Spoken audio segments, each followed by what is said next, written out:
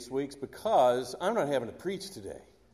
And a few weeks ago, I was with my staff in our meeting, and I said, man, they said, are you preaching right after you get back from Israel? I said, as far as I know, they said, let Larry do it. And I said, yes, let Larry do it. And Larry joyfully agreed, which that doesn't always happen in a situation like this, but so grateful for it. And believe me, I needed that, Larry, so you've already been helping me that way, and I'm so grateful. I'm going to be brief. I know Blake said it's going to be a more formal introduction, but so many of us know Larry already. Graduate of Stanford University, was a pre-ministerial scholar there. He was among the group that I call the originals. They were the first group to go through for all 4 years and graduate. And Larry was also a university fellow, which was a real honor to be in both of those. Was a great student, was also extremely well-traveled. I was always jealous. Have you been to Israel, though, Larry? Oh, you should go someday. Otherwise, he has out-traveled me by leaps and bounds, as he could well tell you. The cool thing about Larry is, though, that he has already traveled on mission trips. You did Cape Town, didn't you? Once or twice? Once, yeah, it was just amazing. He's been on these mission trips when he was a youth intern here, has been on stateside mission trips with our youth as well. Let me go back again. The last 2 mornings, I am still on Jerusalem time, and right now, I woke up at 1 a.m. the last 2 mornings, which is 9 a.m. In Jerusalem, so that's another reason I'm brief, hopefully. But Larry, graduate of Stanford University, went on to McAfee School of Theology over in Atlanta. Many of you remember Victoria Lawson, who was an intern here, and she would sing like an angel here. She is now a student over there as well. While he was there, he was at First Baptist Church of Tucker, Georgia, as the minister of youth. Later on was a pastoral associate at First Baptist Church of Huntsville, Alabama, one of the really great Baptist churches, pastored by one of my best friends in ministry, Travis Collins, who also knows some other folks here, Richard Smith, among others, and did great work there. Felt led, though he had a lot of work with youth and everything, had a great opportunity to go get a PhD at Fuller Theological Seminary, which in my opinion is probably the best all-around seminary there is, unless you go up to those, the Ivy League things. But they've got the best professors of missions, evangelism, counseling, and some incredible New Testament professors. And he decided to go to get a PhD in New Testament.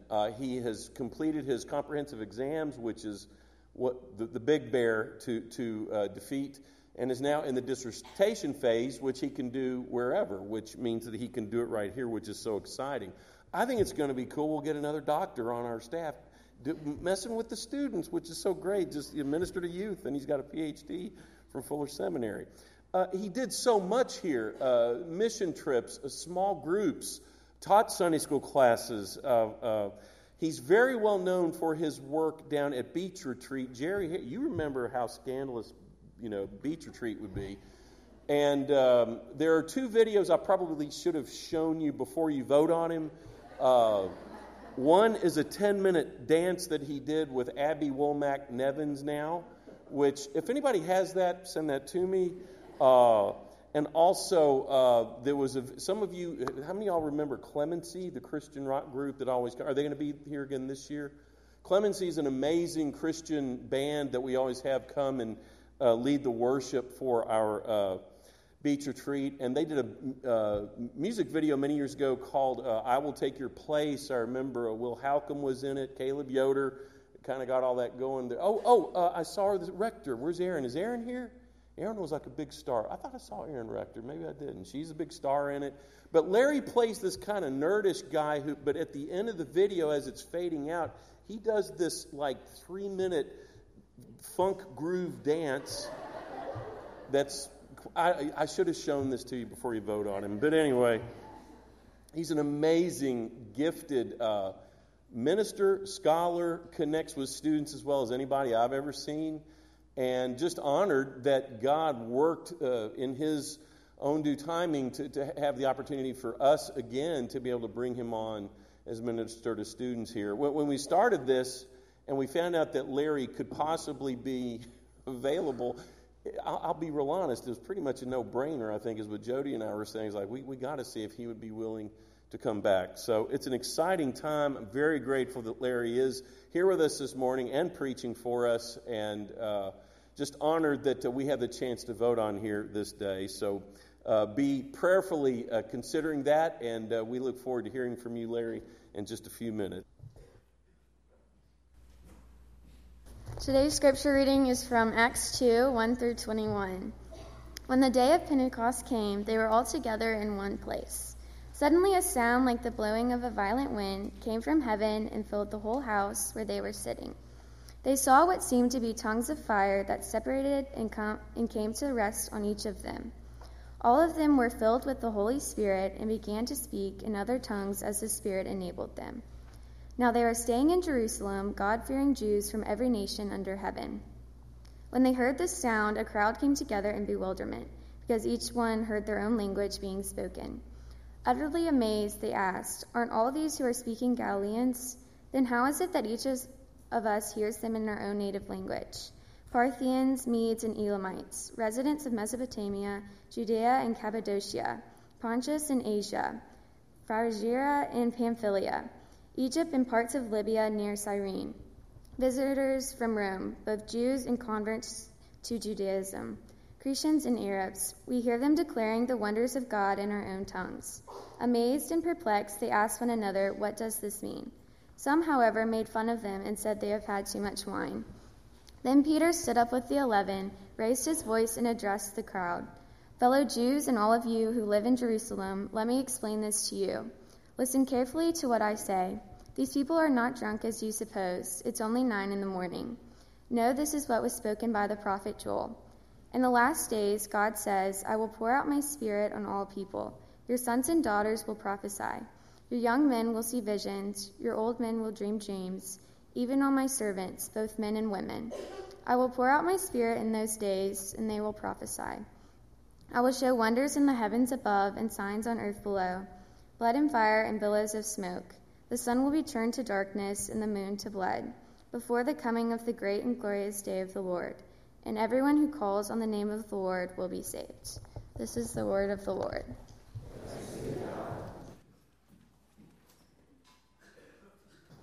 Good morning, Brookwood. Good morning. Carly joked with me this morning, and she's right. We could just have her read the whole Bible. The passage I gave her knocked out a large chunk of it already. So, not only that, she got like all the ancient Near Eastern city names. I owe you forever, Carly. So thank you for that. I already mentioned this downstairs to some people that I was going to offer a caveat that I have a combination of like sleep deprivation and a lot of caffeine. So if I say anything crazy, that's why. But then I thought, like, that's 90% of youth ministry, so that's not a good excuse this morning. Reverend Brand summed it up well when he said, "It's good to be home." And so Marilyn and I feel like this morning is a dream for us because we feel like this place is home for us. This morning we celebrate the day of Pentecost, and I couldn't think of a more perfect day to be here with you, a place where I have seen over and over again the ways the Spirit has been poured out in really powerful and transformative ways. But somehow it's been almost 7 years since I interned at Brookwood, and a lot of life has happened in that time, and so I thought as we get started, I'll catch you up a little bit, for those of you who know me and don't, what's happened to my life in the last 7 years. I'll give you a snapshot a little bit before then. But at first glance, I will confess, the story of Acts 2 and the story of an individual don't seem to go well together. But I hope, or I think, or at least I've convinced myself that the pattern that emerges from my own experience is one that we'll find when we turn to this passage this morning.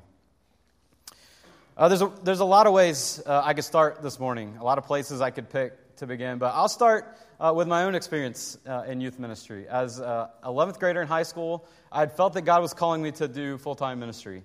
And I had a youth minister that was really transformative in my experience. But one Wednesday night, he told us that he had felt God's call to this church in Huntsville.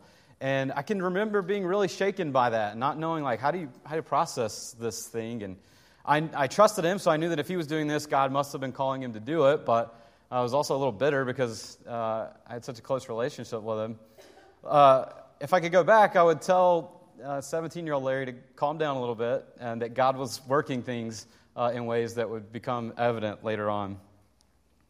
As Dr. Barnett mentioned, came to Samford. I did the pre-ministerial scholars program. I did the University Fellows program, studied classics, and that path of sort of the church and the academy or the university or academics is one that I'm still walking, and I get to share a part of that journey still with you today. I think it's important. I think both are asking questions that the other one needs to hear. I'll skip a little bit past my Brookwood time, although I will say this is a lesson to us all. Things that go on the internet stay on the internet. When I learned the videos were not being shown, let's just say, thanks be to God, was in order. But after my time here, I moved to Atlanta to work on my MDiv. And that was a lot harder transition than I thought it was going to be. No one told me really about the space that people need to mourn transition. And like when you leave a place that has meant a lot to you and people that mean a lot to you, like you need space to process that. So I looked back on this time a lot in Atlanta. Also didn't help that I was dating a girl who still lived in Birmingham at the time, so my attention was well divided between the two. But as I was in seminary, Marilyn and I got engaged and then married. We actually held our rehearsal dinner here at the church. So again, Brookwood popped up at a really important moment for us. As my time was ending in Atlanta, I got a call from that youth minister in Huntsville, Alabama, and he said, "Hey, we're going through some transition. We've got this temporary 2-year position opening up for 2 years. Like, would you be interested?" And sure enough, it worked out where Marilyn and I moved to Huntsville. I was able to work on staff with him for 2 years, which, if you're doing the math here, actually means I got to spend more time with my youth minister at the time than I would have had he stayed in Fort Payne. And that time in Huntsville was really transformative to me. I was doing adult ministry, which is sort of an odd thing to ask a 22-year-old to minister to adults when I had no experience of the things they were doing. I don't know what to do when you have an empty nester. I've never been there. But I was doing that ministry, but I always found myself sort of sucked back into what the students were doing. I always found myself in the student space having conversation with students. And while I was there, the church decided to go through this church-wide visioning process where they went to Pasadena and worked with the Fuller Youth Institute there, and they did this thing called Sticky Faith, and you do this training, and it is like a philosophy of ministry for youth ministry, but it's really a philosophy of ministry for the church. You need the entire church buy-in for this. And for reasons that are still unclear to me, I got to go on this trip. I was in a temporary position, but I got to go be a part of this cohort. And we went to Pasadena twice. And while we were there the first time, it was in February of 2015. During one of the breaks, they were like, "Hey, we're going to do some campus tours here. Anybody's interested?" And I thought, I like campuses. I'll go see what this is like. So go around on the tour, and in that moment, this seed was planted, I think, of, that might be fun. I like school. Maybe a PhD is what's next when this thing comes to an end. We go back in October. I've done some thinking about this. Marilyn and I sort of talked about it. And I sort of send like a last-minute Hail Mary email to this guy that I just found on Fuller's website that I was like, well, that guy looks like he's interested in the things I'm interested in. Let's see if he'll chat with me. And he did, and sort of that led to what happened, where we ended up moving to Pasadena, and I ended up working with this guy that I had this meeting with.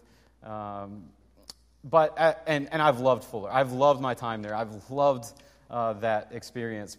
But Marilyn and I also knew, like, once I finished my exams, we can do other things. And we sort of got the feeling that our season of life was sort of ending there. We were ready for new things, and we were really ready to be back closer to our families and our friends. Because, in case you don't know, Pasadena is a long way from Birmingham. And it's not a cheap plane flight. They need to figure that out.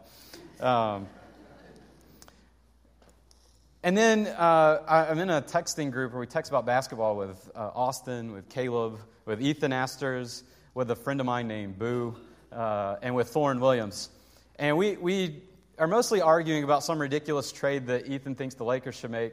But we also kind of share life updates in there. And Austin had mentioned that he and Kelsey were feeling called to South Africa.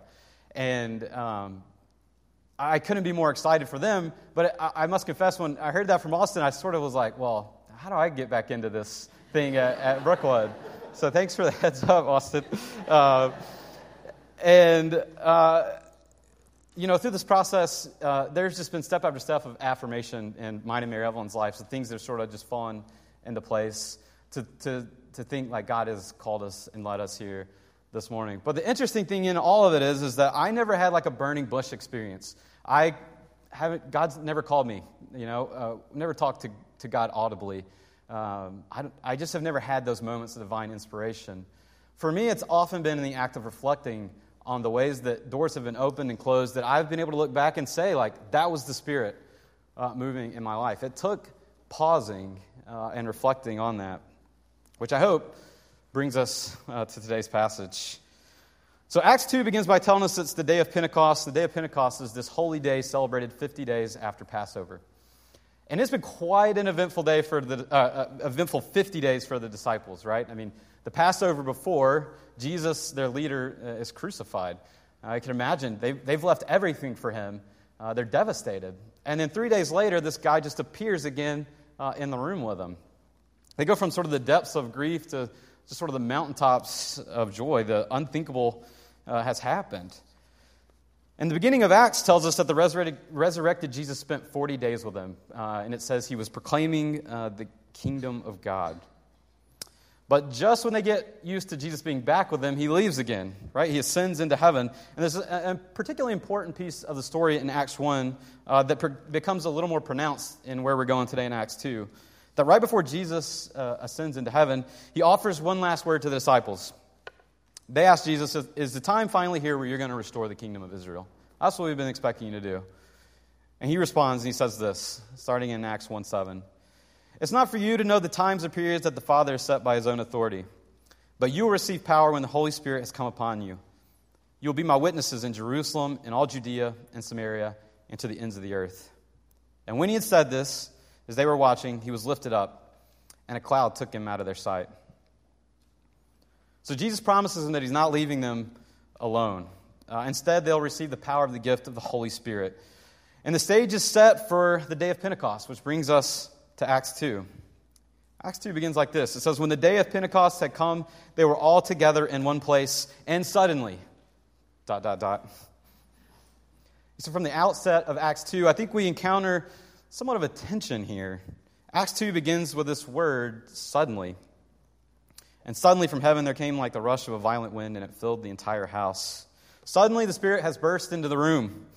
Tongues like fire have descended on the disciples. They're filled with the Holy Spirit, and they start speaking in other languages. But the word suddenly, it introduces this sort of tension. That is depending on how we understand this word suddenly. I guess that the word suddenly probably makes us think of one of two things here.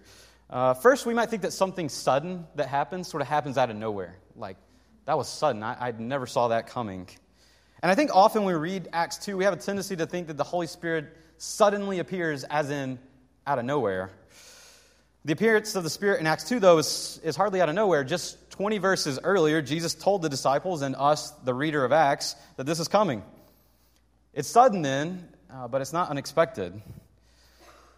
I think there's another way to think of suddenness, one that I think makes better sense of what's happening in the story, and one that, at least for me in my experience, makes better sense of how I understand the work of the Holy Spirit in my own life.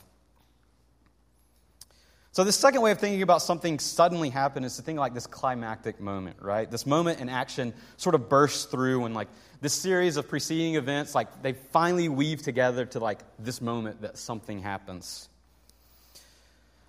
Of course, it's a powerful moment. I think here, like the image of like a dam bursting comes to mind for me. Like when the water comes through, it's powerful. But at least as far as I know, dams don't just burst, right? Like there's something that happened, a crack, something caused the structure to lose its integrity, an increase in water pressure. Something has happened that preceded this event that seems sudden. I also think about a recent trip I took in Pasadena. So we only have one car. Marilyn takes it to school, and my life is kind of lived within like a 1 mile radius of itself. I just walk everywhere because we live really close to campus. And my favorite coffee shop is like at the brink of that radius, right? It's like a mile from our place.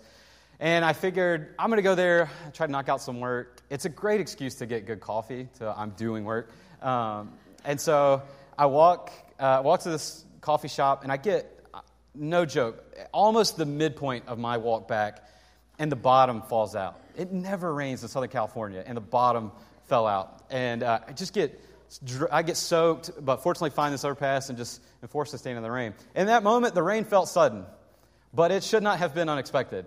I carry with me a device in my pocket that will tell me a weather forecast, that will show me a radar, that had I looked at it, I would have known there was a really high chance of rain. I also could have used my sense of sight, right? It's a great thing. I could have looked up and seen, wow, there's really dark clouds today. I wonder if it's going to rain. I did none of those things. Instead, I got wet. It felt sudden, but it wasn't unexpected.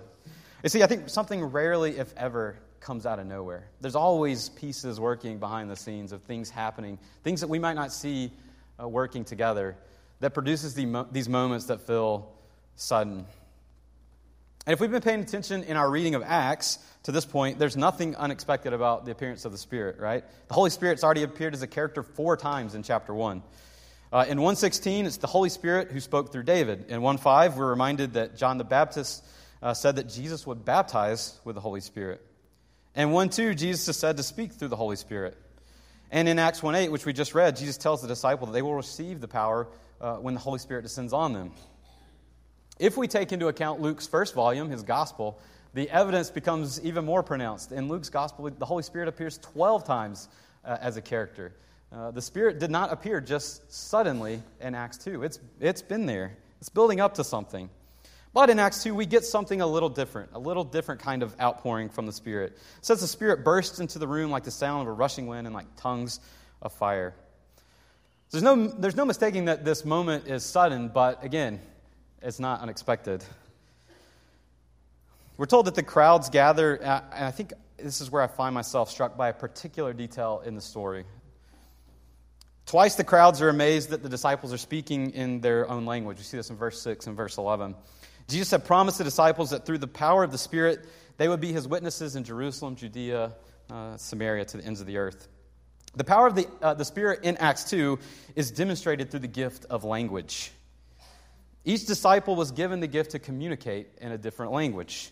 And the text tells us that at this moment there are people from all over Jerusalem present. Not only is it a cosmopolitan city, but they're celebrating this holy day. People from all over are there. If you go back and read those really hard to pronounce cities that Carly read for us, if you chart them on a map, it's really interesting to see. They sort of map from east to west, back south, and back up to Jerusalem, as Jerusalem sort of the hub of this circle.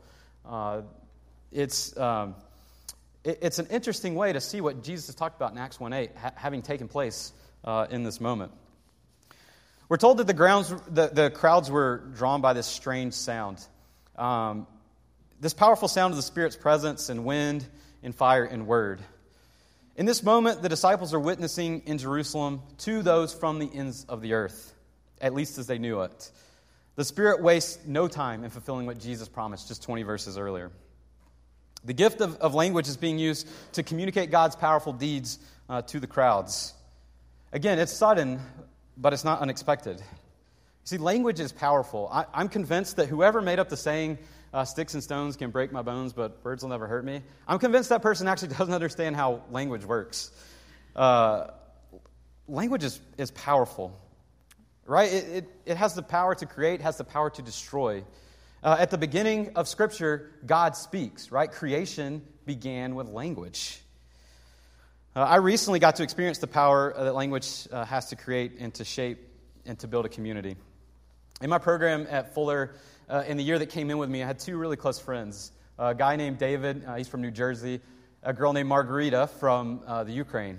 And we just sort of hit it off. We hung out all the time our first year. And during that year, Margarita met this guy named Frederick. And Frederick was from Norway.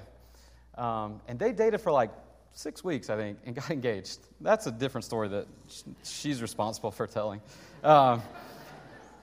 But Margarita, she asked David and I to come to her wedding. They were getting married in Norway. So, Dr. B, have you ever been to Norway? I have not. Let's see. It's not the land of Jesus, but that's pretty good. So David and I, we go to Norway for this wedding. She actually asked me to perform the ceremony, which was really cool. It was a really cool honor. Although, I could only really do the theological marriage side of it. I have no legal authority in the country of Norway, so they had to get someone else to sign the paperwork. But it's this really cool moment for David and I. We go out there. We get to stay at Frederick's family's house, right? And I've got a picture of the view from their house. It's just incredible. That's a view from their living room. It just looks out over this valley that was just covered in snow. It was awesome. But one thing you will notice that's about this picture, and it's not just because of when I took it, but there's no people in it. And that's significant. There's no people there because not only was I staying there, but Margarita's family was staying there. And then, of course, Frederick's family lived there. But Frederick's family all speaks Norwegian. Margarita's family all speaks Russian. I speak English, and I can semi-communicate with the people from Norway because they know English, and but Margarita's family doesn't. They have no ways to communicate. I distinctly remember one night sitting at a dinner table, and it was like on my right side there was this conversation happening in Norwegian, on my left side there was this conversation happening in Russian, and I thought, this is really cool. I'm glad I don't know if they're talking about me or not. But what that meant was that when we weren't having shared meals together, if Margarita especially wasn't around to translate for people, we just went to our own rooms. Like, we didn't have any interaction because what do? You just stare at each other. You make attempts at signing things to each other, which none of us had the gift to do. So we were sort of dispersed. And then suddenly, you see what I did there, a new person arrived. Frederick's sister was dating this guy named Bob. At least we called him Bob. I am 100% confident his name was not actually Bob.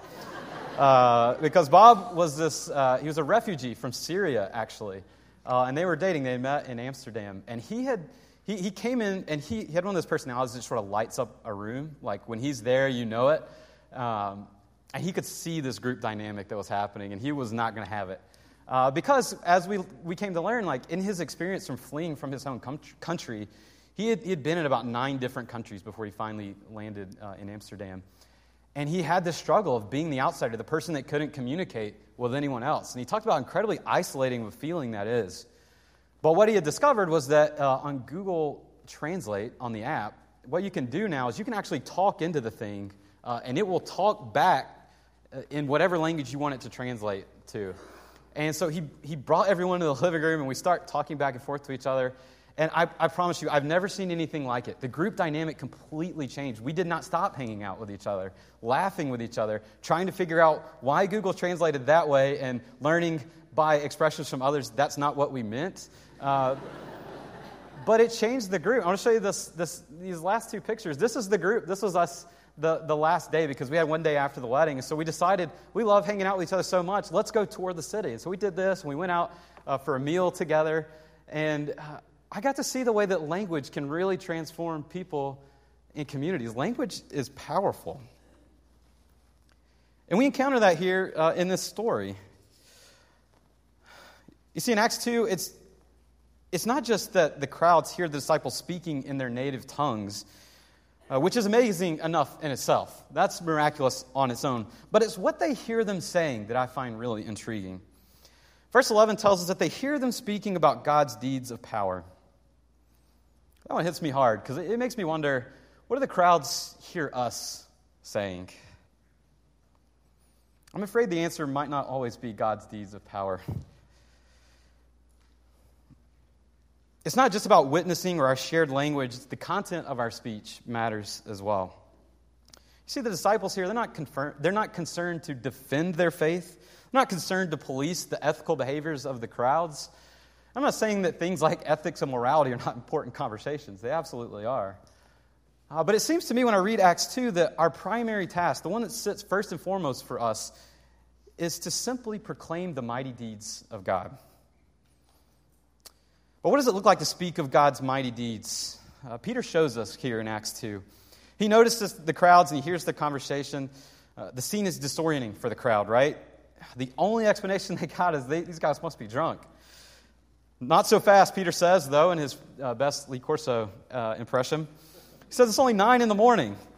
I just think that's a hilarious response. Peter's obviously never been in an airport where things don't matter. But he's saying something else is going on here, and he cites this passage from Joel 2. Peter says, if you've been paying attention, this scene isn't sudden. It's not unexpected. The promise of the outpouring of the Spirit is an ancient promise, the one that our prophets told us about. Suddenly, the moment of that outpouring is here. We catch that at the end of that passage that Carly read for us. Peter goes on in the rest of Acts 2 to proclaim the mighty deeds of God that he's witnessed for the last 50 days and the 3 years that he spent with Jesus before that. He tells them of the life, death, and resurrection of Jesus in the parts of Acts 2 that we didn't read. He recounts God's faithful actions expressed in the work of Jesus. But if we go back to the Gospels, in the events in real time as those things were happening in Peter's life, Peter doesn't always come off the best, right? He doesn't always get it. He can't see the way that God's working these things together. But it's only when you get to Acts 2, Peter starts to put the pieces together. What he's seen in the Gospels, what he's seen in Acts 1, it finally starts to click to him. And he begins to testify to these powerful deeds. You see, it took Peter stopping to reflect on the ways that these pieces had woven together to be able to see, like, oh, this is what God was doing. This is how Jesus was working. This is what the Spirit was weaving together. And this is what that outpouring looks like. Like I've already told you, it's been often difficult for me to see these moments where the Spirit's moving in life. It's only by taking a step back and trying to piece it all together that I can really reflect and say, yeah, I think God was there in that. And when I take the time to reflect on these moments, I am struck by God's incredible faithfulness. I can see how these seemingly unconnected events were being woven together to something even better than I could have initially imagined. It's only by doing that then that I have the words to speak about God's mighty deeds, like Acts tells us. So in order to speak of these deeds, we must reflect on where we have been. We must ask questions like, where's God shown up? Where have you noticed God? How's God used the events in your past to shape your present or your future? When was the last time you sat down as a family and talked about the ways that God had moved in your family life? Or when was the last time you took a friend to coffee and you shared these things, thought about these things with each other? And the hard thing is that's just with people that we know. Like, what about the crowds, the people that don't know? We don't know. How do we, or when have we talked to the crowds about these mighty deeds that God has done? I think there's a sweet spot here, though, that we need to offer some caution on, because there's a difference between looking back to see how the Spirit's weaving things together and dwelling on the past. There's a risk of being stuck in idolizing things. And when we idolize the past, I think we find it often hard to move past it, to recognize where God is moving in the moment. We get this really funny scene in Acts 1. I think it's one of the funniest scenes in the Bible. I think it's even funnier in... I'll tell you that in just a second. I'll read Acts 1, this passage first, verses 10 through 11. He says, when they were going and they were gazing up toward heaven, this is after Jesus just left, suddenly 2 men in white robes stood by them. They said, men of Galilee, why do you stand looking up towards heaven? This Jesus who was taken up from you into heaven will come in the same way that you saw him go into heaven.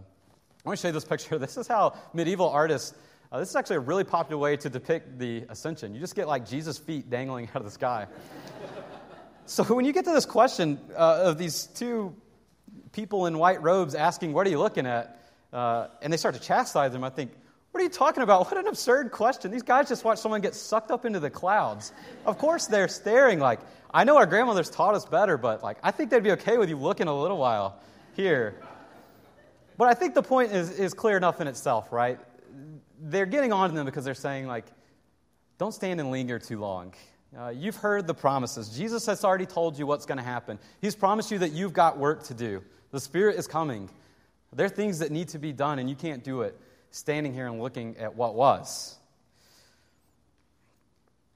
You see, when I told you a little bit about my experience of living in Atlanta and sort of idolizing my time in Birmingham, and what I only realized later was that I was holding on so firmly to the past that I ignored where the Spirit was moving in my time in that city. I did not enjoy living in Atlanta, and part of that, there's a lot of reasons for that, but part of that I think is because I was stuck in the past. I couldn't see where God was moving in the present.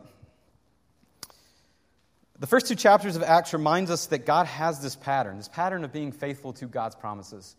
Jesus starts it in Acts 1:8. He tells them about the promise, and he fulfills it in chapter 2, just 1 chapter later. The Spirit is working. It has been working, even when we don't notice it. And we're called to proclaim what we've seen, to reflect on it, to see where has God moved, and then move from that space to bear witness. To me, there's no doubt that the Spirit has been alive and present and moving in this community. I'm excited to be a part of the work that God will do in this place. But the good news is that the Spirit has been present before in this place. The Spirit is present now in this place, and the Spirit will be present. It goes before us in this place. That's good news. Let's remember that, so that when we see the power of God's Spirit being poured out around us, we might recognize, hey, that's sudden, but we know it's not unexpected. Would you pray with me?